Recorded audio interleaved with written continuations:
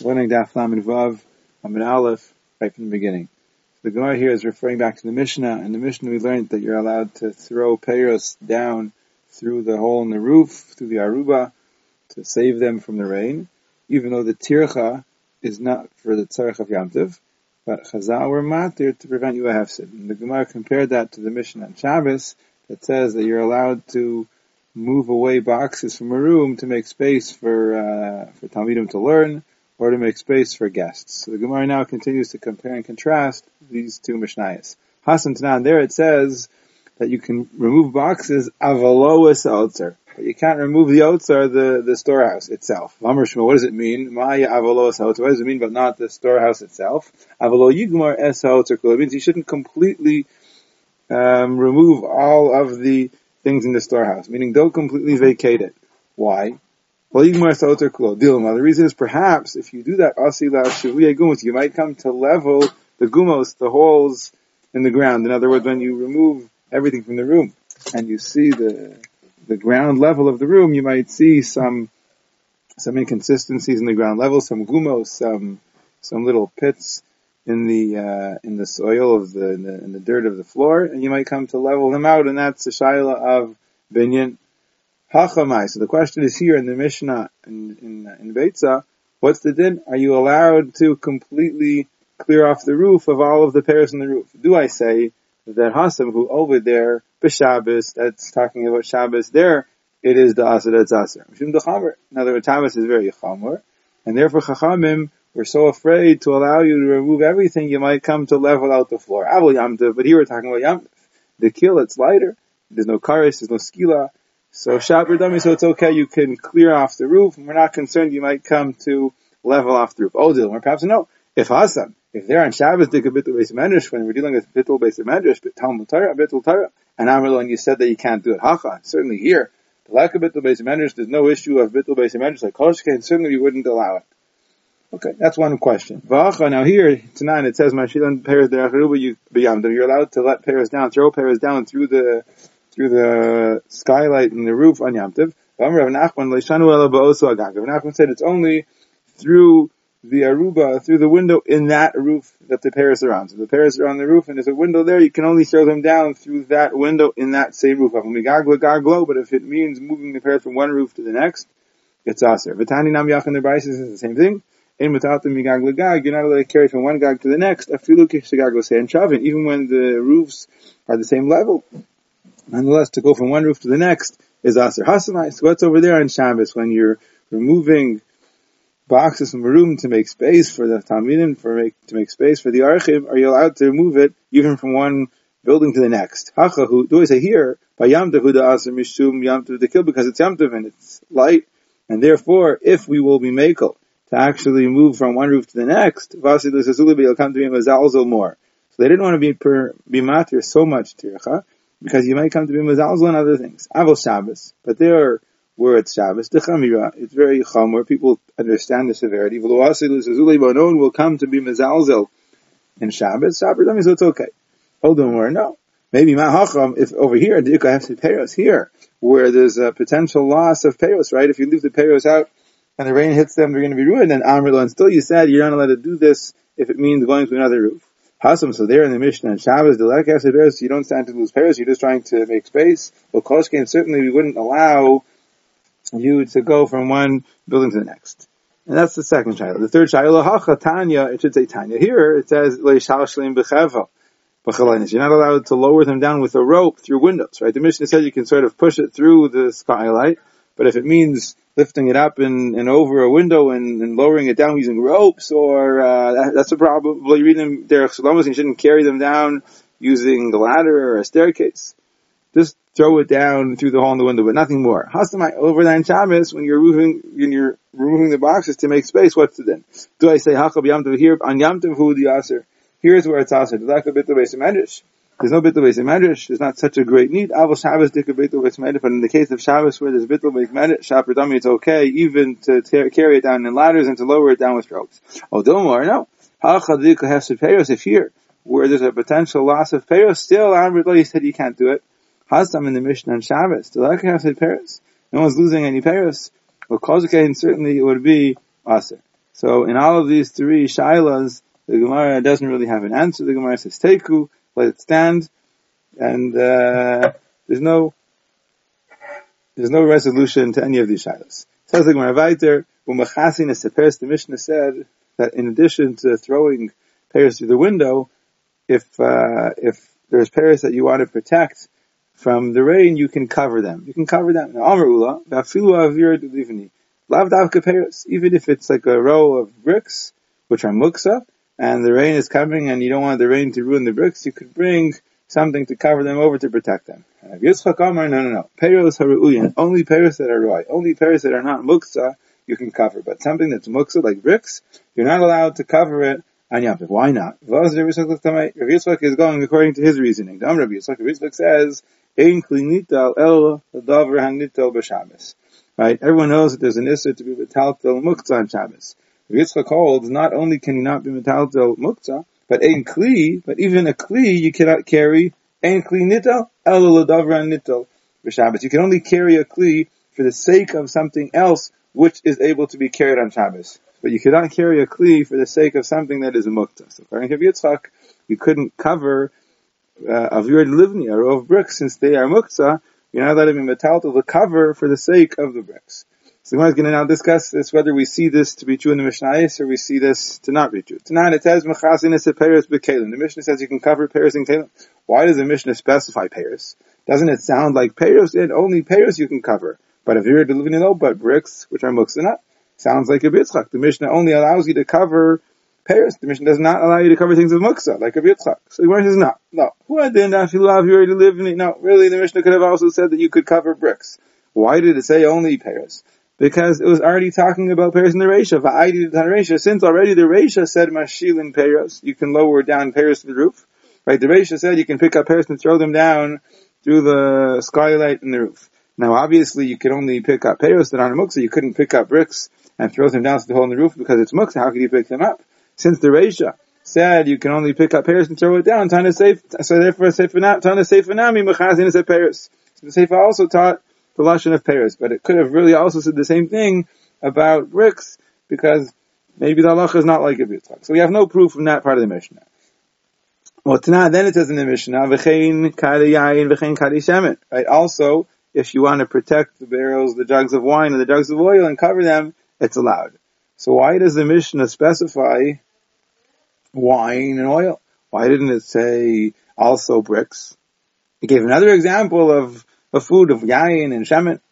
So the Gemara says, no. Hachum ma'askin, and what does it mean when it says yayin and shemen? Betivla. It means yayin and shemen, that's betivla, that's tevel. You haven't separated the chumas and the maishas, and actually it's muksa.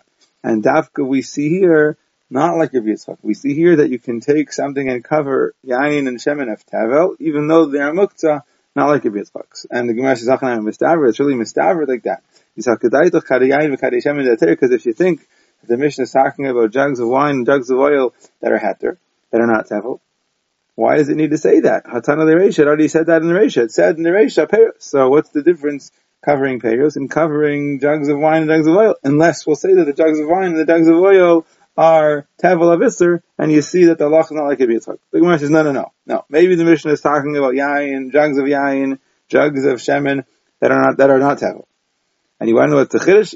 Kari yayin v'kari shemen, it's bichalei. The Mishnah needed to tell us, it was necessary to tell us that you're allowed to cover jugs of wine and jugs of oil, because I might have thought, when it comes to peros, I can cover them. You know why? Because lehefsid meruba chashashu, because for the great hefsid, when your peros get ruined, when they get saturated with water, they get ruined, and that's a great hefsid. So for the hefsid muat, they were concerned, and they allowed you to cover them.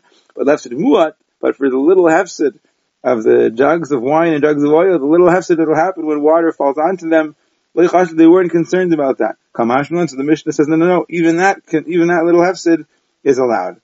But it doesn't necessarily mean that they're muktzah, it could mean that they're heter. So we have no raya from this Mishnah one way or the other. So now it says in the Mishnah at the end, nosin kli tachas hadelaf b'Shabbat. You can put a kli under a leak. So the Gemara is assuming it means that there's, let's say, a leak of something muktzah, a dirty leak, and you're putting a kli there to catch it. How are you allowed to move a kli to catch something muktzah?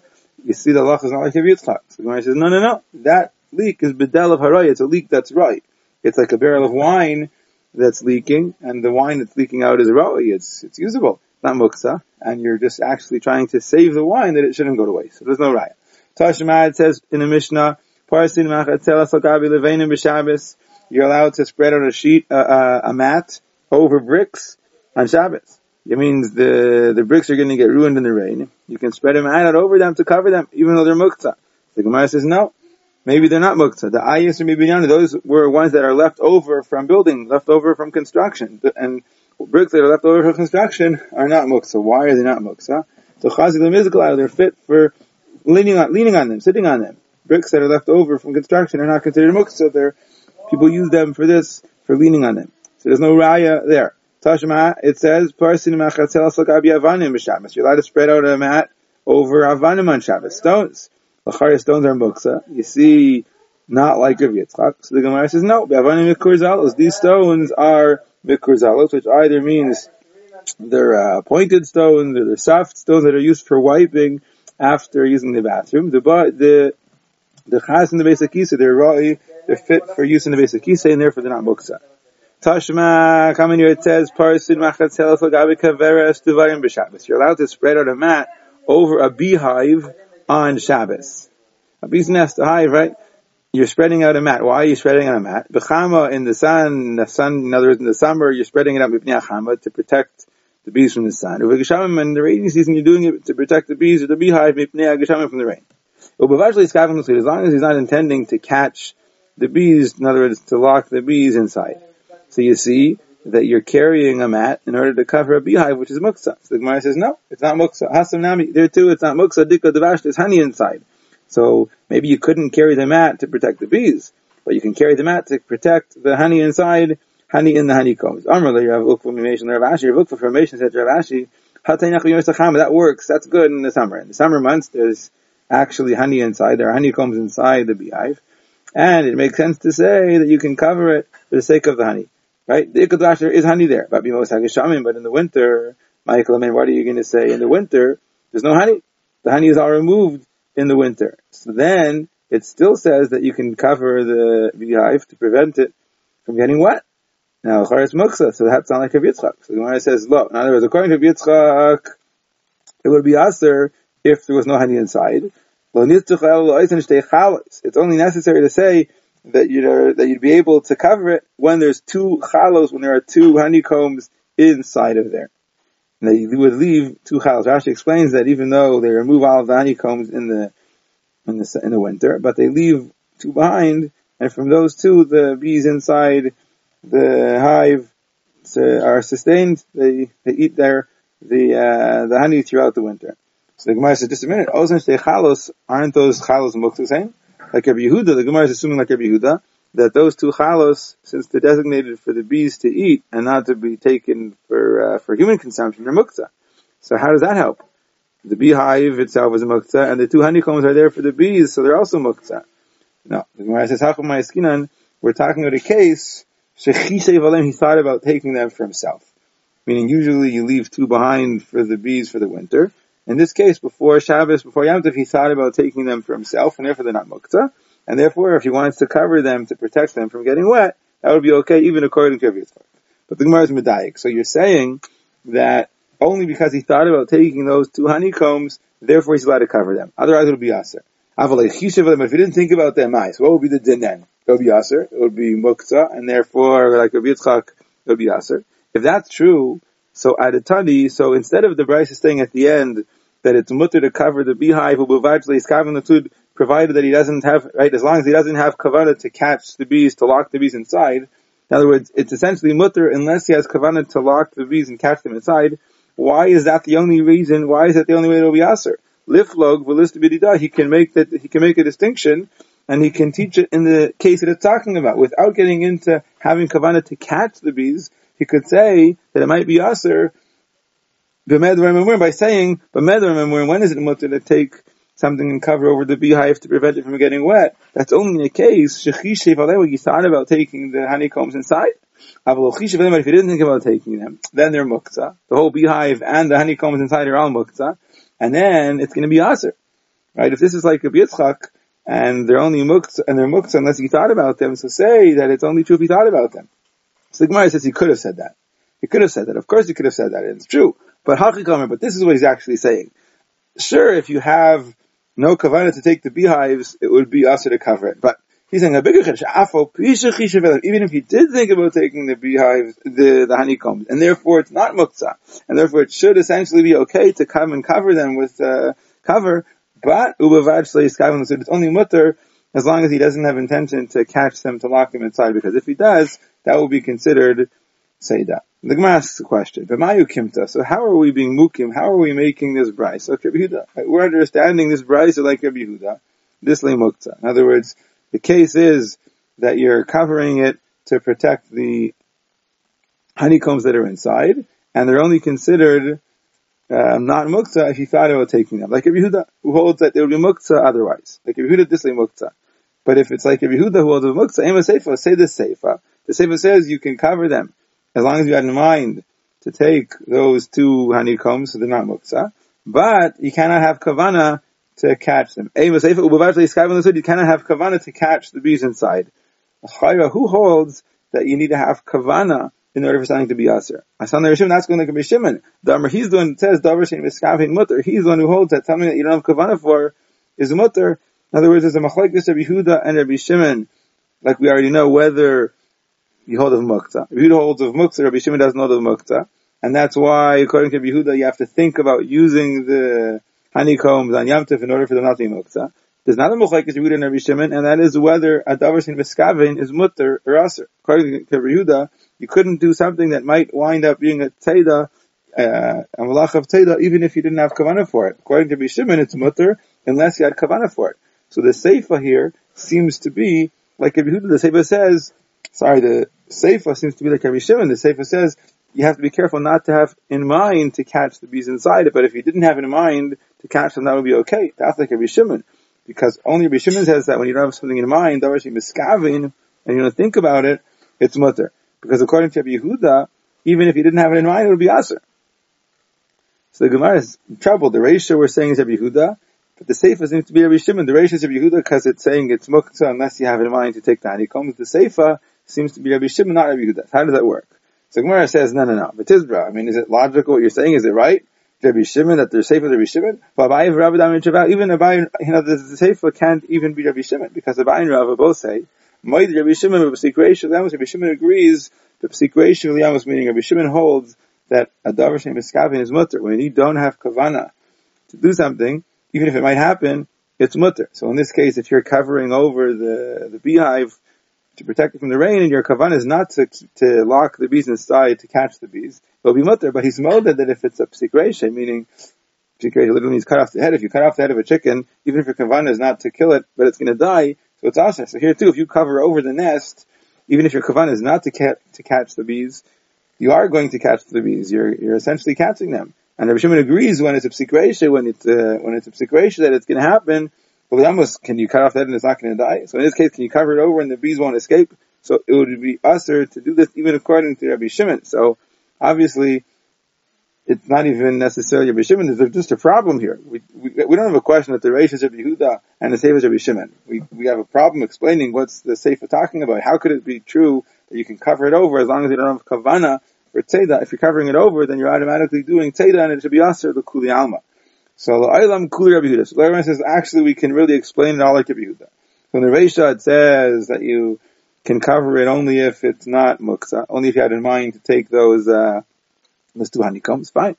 What are we talking about in the Seifa? That you can cover it over unless you have in mind to catch the bees, to lock the bees inside. It's okay. The case is, we're talking about when there's windows. There's little holes where the bees could escape. Now, just don't say that according to Rabbi Yehuda the words are Uvajli Iskave and Latzud.